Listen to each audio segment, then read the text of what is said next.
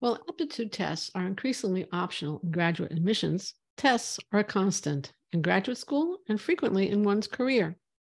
How can you manage your stress and anxiety when facing a test, be it the MCAT, LSAT, GRE, GMAT, licensing exams, continuing education exams, or subject exams while you're actually in school? How can you perform at your best during a test? Well, our guest today will tell you. Welcome to Admission Straight Talk, the podcast dedicated to graduate admissions and helping you approach the application process thoughtfully and successfully. Your host is Accepted's founder and world-renowned admissions guru, Linda Abraham. At Accepted, our mission is to get you to that unforgettable moment when you read your acceptance email and shout, "Yes, I'm in!" Confident you'll be attending the perfect program to help you launch the career of your dreams. Welcome to the 521st episode of Admission Straight Talk. Thanks for joining me. Before we meet our guest, I'd like to highlight the featured resource for today's episode, Fitting In and Standing Out, the Paradox at the Heart of Admissions. Realize that the challenge at the heart of admissions is showing that you both fit in at your target schools and are a standout in the applicant pool.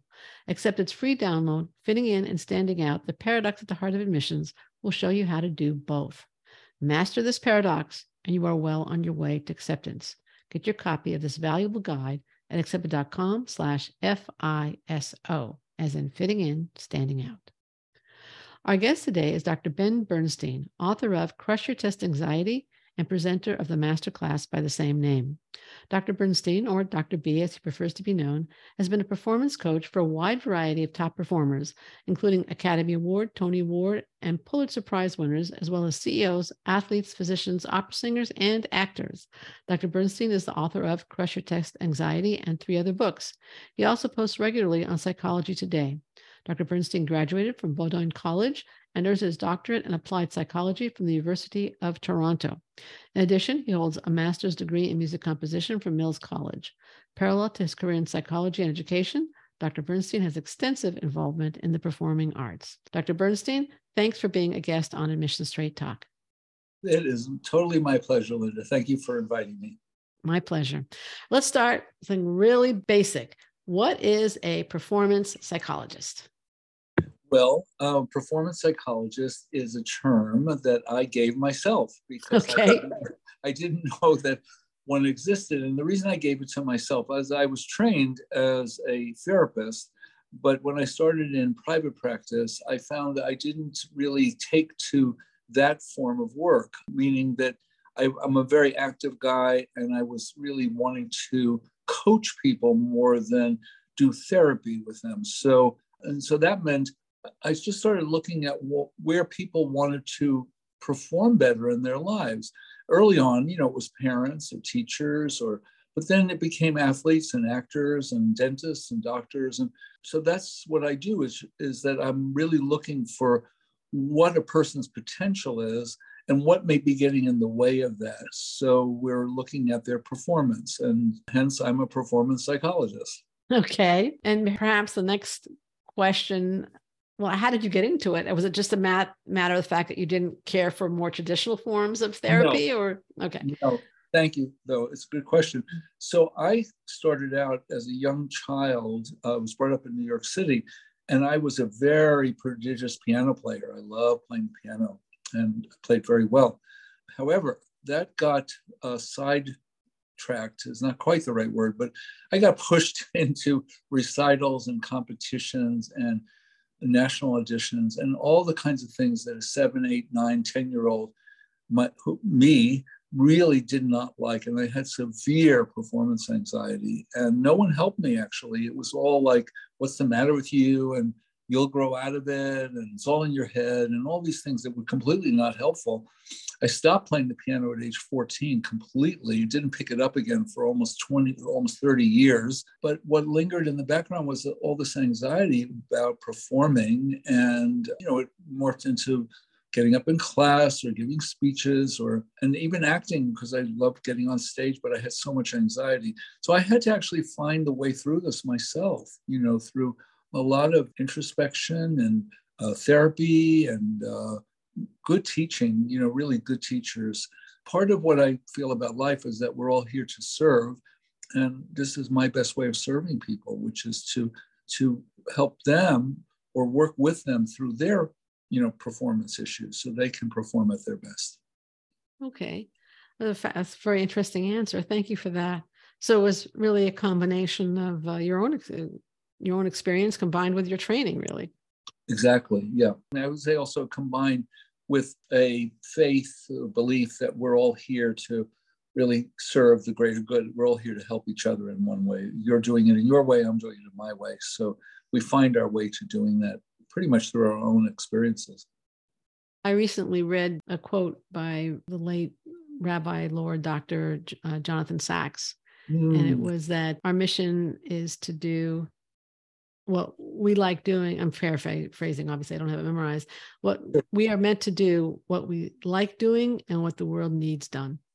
I love it. That's perfect. I thought that was brilliant.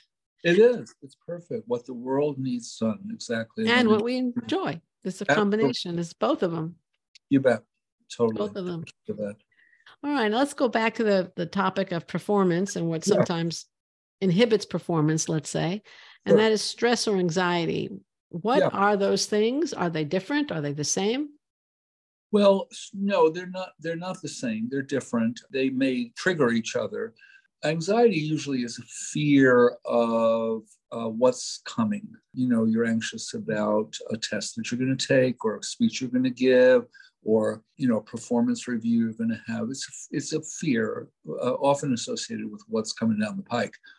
Stress is different. And this is a really important question in terms of the work that I do. So the reason why is because there's a known, scientifically proven relationship between stress and performance. We know this from over 100 years of research, that stress affects performance, and it's a bell curve.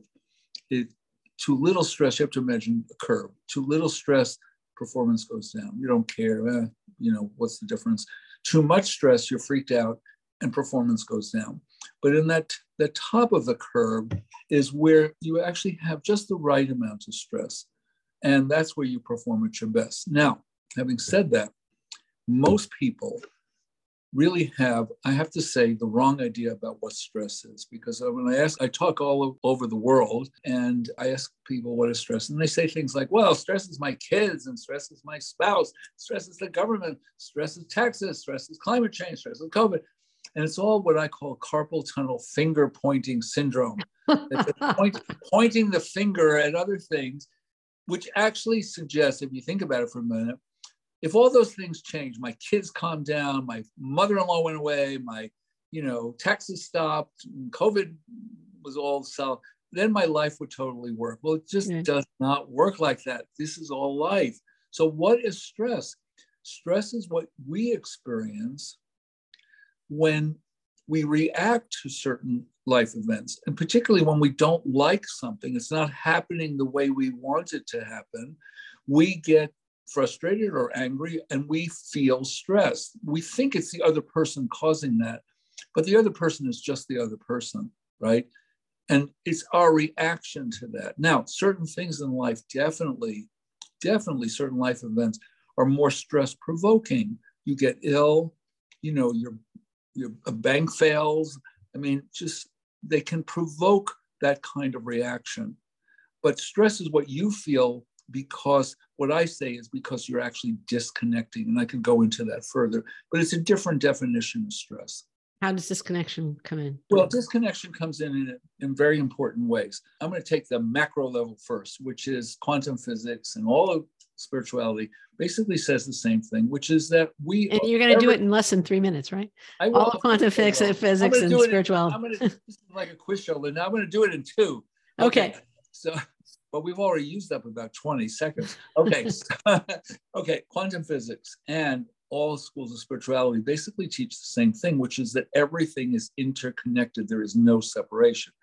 That's very hard for us to get our heads around. But think about it this way. When you're taking a test, when you're giving a speech, when you're in your kitchen, when you're driving a car, there are 3 parts of you: your body, your mind, and your spirit. When all 3 parts are operating at top level, stress is just at the right place. But when you disconnect in your body, your mind, or the spirit, that's when you experience stress. So disconnection in the body would mean, for instance, when you stop breathing. I watched thousands of people take tests and they stop breathing right the first minute. Your brain is getting the message that you're dying. Stress is going up, performance going down. So I don't know if I've used up my 3 minutes, but we disconnect in the body. In the mind, we disconnect because we say to ourselves, I can't handle this. I'm not able, I'm incapable. Negative, disconnection. And then the spirit, which is the thing we talk least about, but I think it's the most important, we disconnect because we either don't have a goal for our spirit to be focused or we keep getting distracted. When we disconnect, that's when we feel stress. But you also said that stress can be a good thing. Yes, a certain amount of stress is necessary. The reason why is because we're never going to be without stress. I mean, I was on an airplane and somebody asked me what I did, and I said, stress doctor, because people call me that.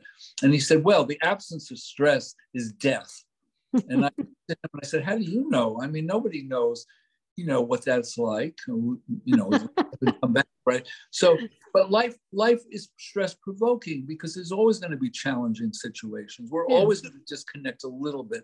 The key is not to disconnect so much that you feel stressed and then your performance goes down. You're always connecting, reconnecting, disconnecting. So just some of that is okay, but too much of that is going to drive your performance down.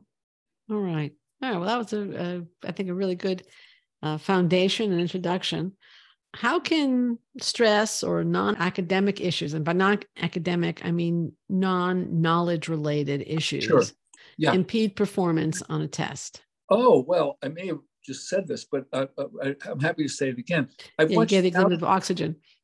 Well, I've watched thousands of people take tests, and if you watch them carefully, really carefully, you'll see that when they open the text booklet or they pull it up on the screen, they go, oh. So, this is for the people who are listening. I just held my breath. Now, when you hold your breath, what's the message your brain is getting? You're dying. So is your stress going up or down? Of course it's going up. That's a disconnection. And if you keep doing that for 3 or 4 hours, two things happen. You become exhausted, which happens to many test takers on big tests. And also your reasoning ability, your ability to really think just goes down. So, that's a very simple thing. Another example would be that you look at an item. Well, this is a little bit more content related. You look at an item and you think, I don't know, I don't understand this. I don't know what it means.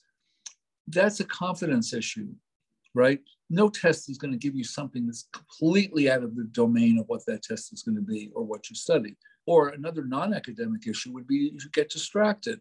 If you're in a room with people taking tests and somebody starts to, wipe their brow or cough or sigh, and you get distracted by all that, you're disconnecting. Your stress is going to go up. So it's a great question, actually, because most people think it's about academic issues, and it's not. So I appreciate the question a lot. And what kind of non-academic prep can enhance performance on exam day? Oh, all kinds of things. So one thing is that I teach people something called 3-point breathing, which I'm happy to offer to all your listeners. And the way this works is that, but you have to train with this. If you're about to take an exam, you can't just do it on test day because you have to really be practiced. 3-point breathing. You exhale before you read a question. You exhale before you read the answer choices. And the third point is you exhale after you bubble in an answer. Now, what that does is it keeps you from holding your breath. So you're able to stay in a much more, I'm going to say, relaxed state throughout the course of the test. And you don't get tired at the end of 3 hours, and you're able to think more clearly. So, that helps a lot of people over the years that I trained to do that. But again, you have to practice this. You just can't do it on test day. It'd probably be great to practice independent of tests and then perhaps on practice exams. Definitely. And how about the rest of your life? Yeah, that's true too. Well, no, but you think about it, just anticipating you're going to have a performance review with your boss. If you really check in with your breath, chances are when you're thinking about that, most likely you're going to be holding your breath if you're feeling anxious about it. Holding the breath and anxiety are completely connected. Yeah. So yeah, you practice more. But the way you do it, it's not complicated. If you feel that nervousness starting to ramp up, the sooner you catch it and you exhale and you feel the chair under you and you just let go, it's going to help you. What happens with most people is that they will wait too long when they're really ramped up, and then the tools are minimally helpful. They're helpful, but they can't as quickly get you back to that middle place, that zone. Okay. Now, on your website, I was looking, at it a little bit and preparing for the call today. What is the zone that you talk about? Yeah, sure. Well, it's most frequently used by athletes. And when athletes have a really good performance, like LeBron James scores 40 points and 50, whatever, and you swim it, you're exceeding your record.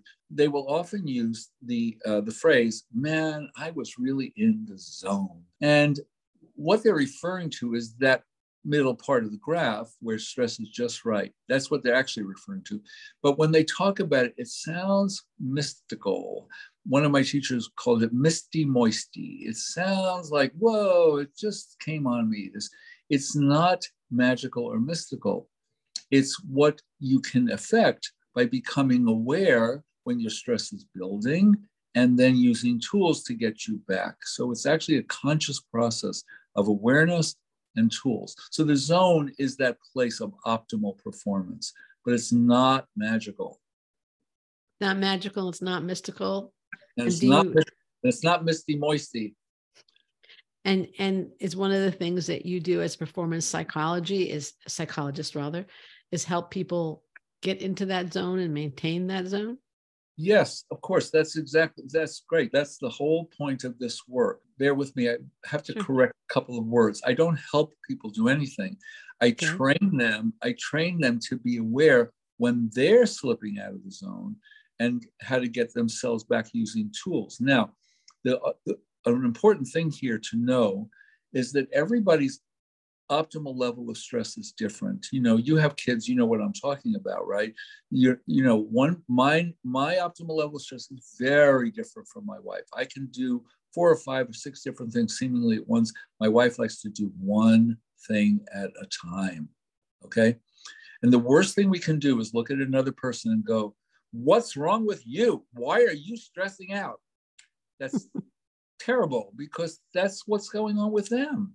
It's different from us. So yeah, my work is about working with people so that they have a sense of what their optimal level of stress is. And when they start to exceed that, how to get themselves back. Okay.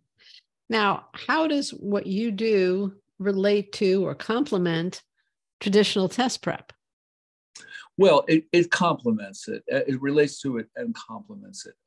Traditional test prep, which has been around for quite a long time, really the function of traditional test prep, and I think this is an accurate statement, is to very deeply familiarize yourself with the test you're about to take.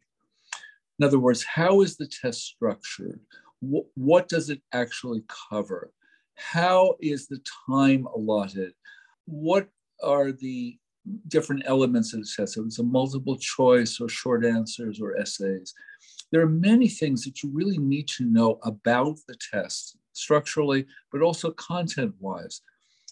On an ACT math test, there are 6 or 7, I think, domains of math that are tested. So you really need to know. That's what test prep traditionally does, which is training you to become familiar with the test itself, but also more deeper dive into the content of the test. What I do is give people performance tools so they can stay in that more zone state. So what does that actually mean? It means that they're calm, they're confident, and they're focused. Calm in the body, confident in the mind, and focused in the spirit. I get people, for years, I've gotten people who will do very well on practice tests, but then they take the actual test. I don't say the real test because it's all real. They take the actual test and then they tank. And that phenomenon fascinates me. How can you cross over a threshold and then be like a different person? But that's because they haven't been trained in becoming more self-aware They're aware of the test, but not more self-aware, and take that awareness into the performance itself. This is what good athletes do, right? They're ready to really perform. We don't teach performance tools. That's what I do. What would be, well, you mentioned the breathing exercise. What are some of your other top tools, if you don't mind sharing? You don't have to give them all, just a couple. No, I don't mind sharing at all. I mean, I invented this model that puts them together, but it turns out there are 9 tools, 3 for being calm, 3 for being confident, 3 for being focused. So, the top 3 in each, I call them leg of the stool. Think of a 3-legged stool. The top one in staying calm has to be breathing. So I didn't invent the tools, I invented the model. Breathing's been around for a long time. And if you think about it, there's a reason that thousands of years ago, the saints, the sages, the rishis, and the rishikas in India and China were all talking about breathing then, thousands of years ago, right? Okay, so that's one. In the mind, it's very important that you immediately recognize when you're saying something negative about yourself. And in a sense, you confide that. You don't try to push it down. I really don't know what to do here. And there's a way that I have to do, but unless you really accept that and admit that, you're going to be fighting it. And for focus, the biggest tool for focus is to become aware when you're getting distracted and stop the distraction. Just stop it in its tracks. An example from not testing would be, I'm wanting to lose, which I am, another 5 or 8 pounds. And I am hungry, and there's an apple, and there's a donut. Okay. You get the picture here already? I got it. Well, thank you. So I go, distraction is donut. Focus is apple. All right, good. You got that. No problem. But I mean, I think distraction is a big issue today for people, not even taking tests, just constantly. Staying focused is something, that I think we're all challenged by without any tests involved. How can we enhance focus and minimize distraction, even if we don't have a donut staring at us and we're trying to lose 10 pounds? Well, it's such a good question. I mean, let's backtrack a little bit. Focus in the dictionary is a noun and a verb. The noun is the goal, and the verb are the actions that take you to the goal. Okay. So the answer to your question is, what is your goal? Be clear about your goal. If you want to minimize distraction, be clear about your goal, but also be clear that there are going to be actions that take you to the goal, apple, and actions that don't take you to the goal, donut, right? So it's consistently becoming aware that you have this goal, but then when you come to a choice, that you make the appropriate choices. You can't really, I mean, you're totally right. The world, distraction is like the other pandemic that's been going on and getting worse and worse and worse. So we have to stick to what we really want to achieve, what our intention is, and do that through our action. Really, that's the only way. But there are other things too, I would say, that contribute to that. Turn off your phone. Okay.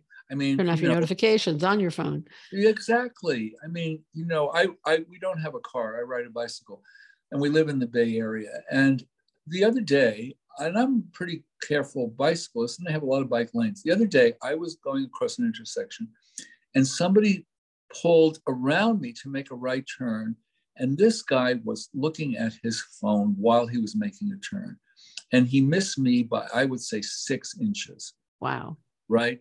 So this is very dangerous stuff, really dangerous stuff. Yeah. I have Zoom calls all the time. And, 4 out of 5 times, the person's always doing something else than talking to me. And they think they look like they're talking to me, but I have huge antennae for this stuff, and they're doing something else. So now I begin every call on this distraction note by just saying, look, I have a thing about people getting distracted while they're talking to me.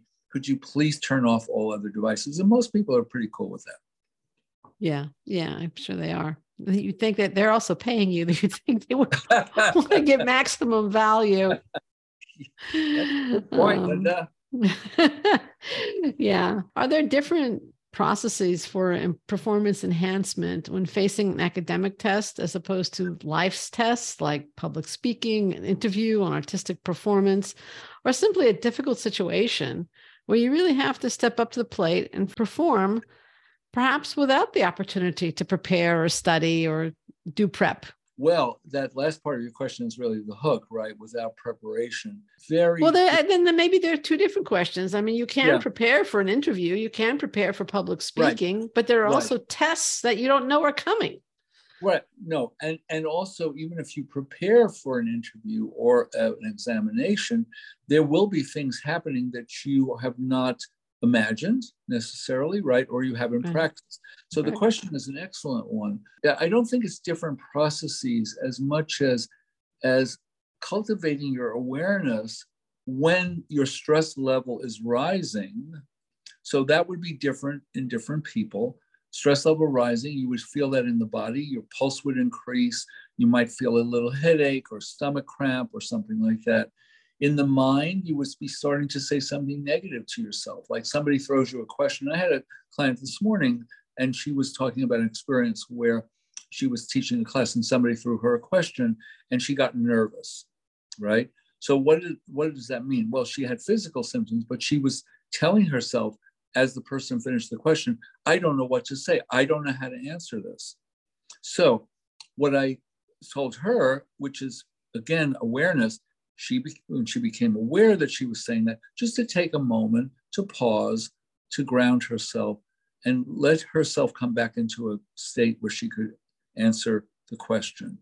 So it always come down to being calm, confident, focused. Why? Because it's always body, mind, and spirit. So you need to know when you're feeling that kind of stress yourself, you need to say, oh, I'm disconnected. Body, mind, spirit. And you can start anywhere. Think of a three-legged stool.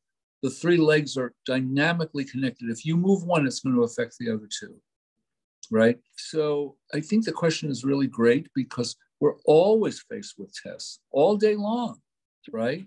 That's right. We really are. Yeah. It's constantly. Yeah. I'm just thinking, on a much more mundane level, your child runs in the room and goes, Daddy, Daddy, Daddy. And you go, calm down. Well, that's not helping anybody, right? Okay. Well, generally telling somebody who's excited to calm down doesn't do any good. No, of course not. But what people don't realize is they just got induced into that other person's state. The kid at this point is all worked up. You can be so helpful if you calm down and then can deal with whatever his issue is. But often people just get swept right into other people's stress, which is really problematic. I know I sometimes have told some of my grandkids that are upset about something and screaming or yelling or crying or say, I can't hear you. You're talking too loud. And it usually calms them down. Yeah, that's good. Yeah, you're a good grandma. That's good. I like that. Okay. What tips do you have? And I think we've touched on this already, really, but I'll ask it again so you can review. Yeah. For, let's say, reducing tension when actually, and we were talking a little bit about prep or not being able to prep, but when you're in a situation, you're in the interview chair, and you get a question that throws you for a loop. Again, is it just take a minute to think mind, body, spirit, and I'm going to do the best I can? Well, yes. Let's see. Let me think about this for 1 second. Okay. You're in an interview chair or a test chair, and you get a question that throws you for a loop. Right. You don't know how to answer it. Well, I think it's perfectly fine and this comes from years of coaching people to take oral exams, for instance, or interviews. It's perfectly fine to say, I need a moment to think about this, right? Why do you only feel pressured to answer quickly because you habit, experience, expectation, or you're imagining that you're going to not seem smart if you have to take some time to think about it. It's perfectly fine to think about something. It's also perfectly fine to say at the first instance, I don't have an immediate answer for that. I need to think about it a little bit, right? Okay. But in order to think about it, you do have to calm yourself down, because if you're not calm, you're going to be thinking about how nervous you are. So you won't have room to think about it. But there's another part to your question, which I would like to say and suggest. I think it's very helpful to do what athletes almost always do before a competition. They imagine it. They go through it in a guided imagery way. They see it from start to finish. They see themselves performing at their best. They see themselves overcoming obstacles. They see themselves dealing with the challenge. Now, what does that do? That actually does a whole bunch of things, which is there's a whole bunch of muscle memory things that are going on, but it also is, if you can do it in your imagination, chances are you can do it on the outside too. If you think about it, everything that we see or touch, not in the plant world, but in the physical world, other physical world, is created first in somebody's imagination, right? I mean, this microphone I'm sitting in front of, my desk, where you are, it's all started in the imagination. So why not apply that to our own lives where we imagine something before? A good example of this on a very little level is you see a phone call come in because of the caller ID, and you think, oh God, this person, stressful. I don't want to talk to that person. Yeah, don't pick up the phone immediately. Exhale, ground yourself. Just come back to a state of like openness, readiness to deal with what you have to deal with. And if you're not ready, just don't answer. Let it go to voicemail, because you'll avoid an unpleasant experience. Right. Yeah. Okay. Good advice, especially for the unpleasant call. Either deal with it, take a deep breath and deal with it, or postpone it. Yeah. Be ready to deal with it. My wife helped me a lot with emails, because I would get an email and then, I have to answer it.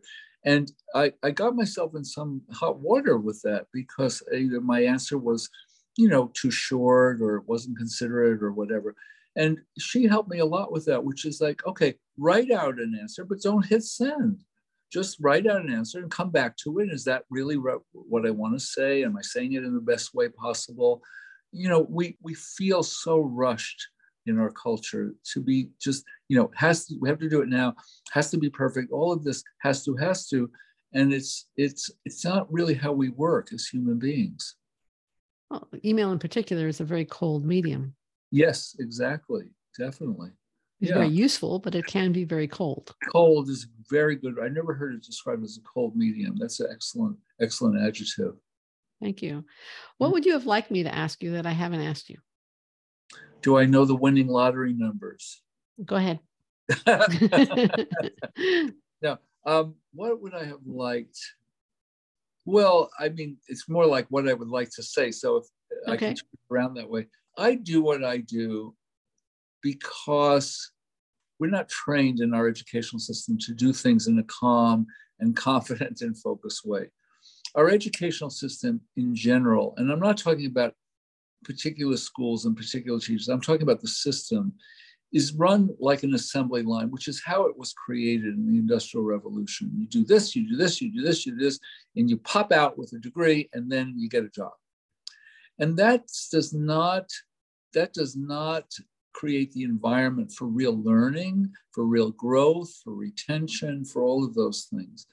And so when people come to me and say, oh, I want to get, 1550 on my SAT or 36 on my HCT, or I want to get the highest score on my LSAT or whatever, I say to them, look, I want that for you too. And I really want to work with you so that you can get into that score level. But the reason I'm doing this work is because you should have learned this stuff in the second grade, because these are life tools, how to be calm and confident and focused. You said this before, we're faced with life challenges, tests every single day. And we don't teach in our educational system, truly, we don't really teach what's useful for life. We teach a whole bunch of other things. And, my shorthand, sort of smartest way of saying is, how much do you remember from the fourth grade? Like almost nothing, okay? And it goes on and on like that. And I really do think there's a failing that we have to correct. I have the great good fortune to have been trained as a teacher in extremely progressive, wonderful schools in England that were in very poor neighborhoods, but the kids loved to come to school. Why? Because they were being cultivated as individuals, as creative people, as part of a community. It was more lifelike than anything I had experienced as a kid. So that's what I really want to say, which is that we need to be learning life tools. And then when we're faced with any test, we can deal with it in a good way. And I really appreciate how you're bringing all the different tests in, because we face with tests all the time. So thank you for allowing me to ask the question that I wanted to answer. You're very welcome.